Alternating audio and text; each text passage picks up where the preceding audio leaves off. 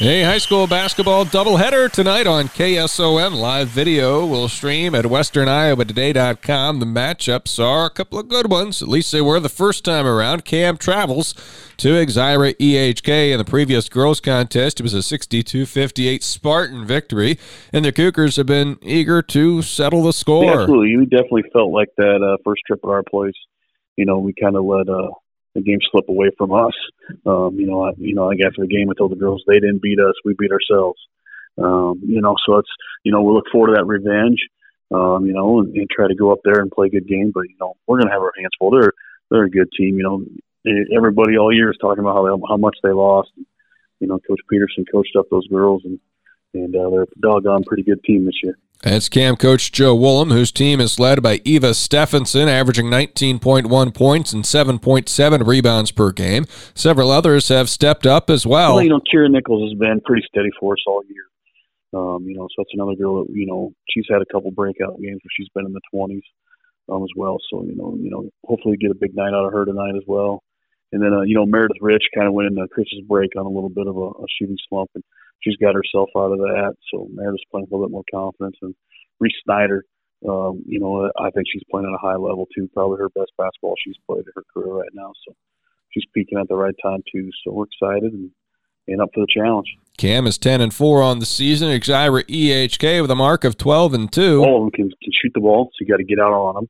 And then if you overextend on them, they're going to take it right to the hole on you. And then they also can shoot that jump shot, but they're all also very capable passers too, and they're going to find the open girl and hurt you that way too. So you just got to play sound defense.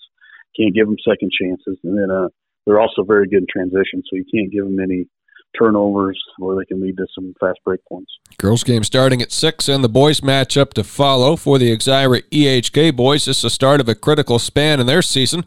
They're 12-1, but will have 3 quality opponents over the next 5 days, starting with Cam tonight and then also West Harrison on Monday. That's a chance to avenge their lone loss of the season, and will face Coon Rapids Bayard on Tuesday. Here's Spartan coach Doug Newton. It's pretty big.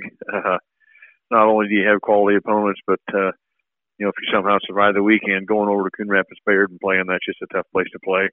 That floor is worth at least 10 points, and Corey always has a good game plan ready, and these kids do a really good job of executing it. So, if you could come out of this one with more wins than losses, that's going to be a plus for the season, confidence-wise.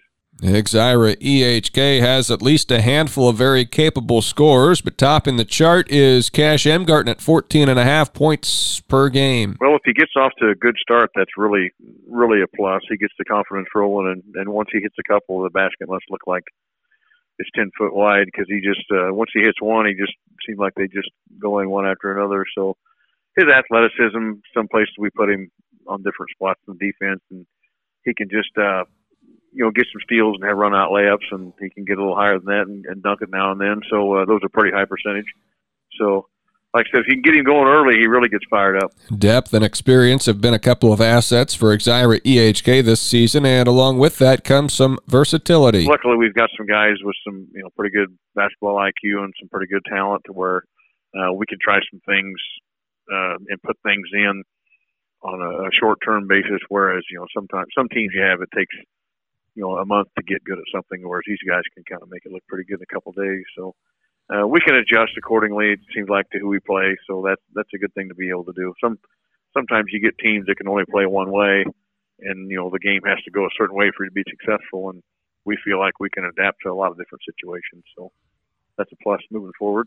From Elkhorn tonight, Exira EHK hosting Cam on KSOM and live video at westerniowa.today.com. Then tomorrow we'll be at the John Harris Wrestling Tournament in Corning, 68th annual. KSOM and KS95 will have reports on the early rounds and then live coverage of the finals, play-by-play, both audio and video available for you tomorrow from Corning. ACGC will be among the 28 teams in the field.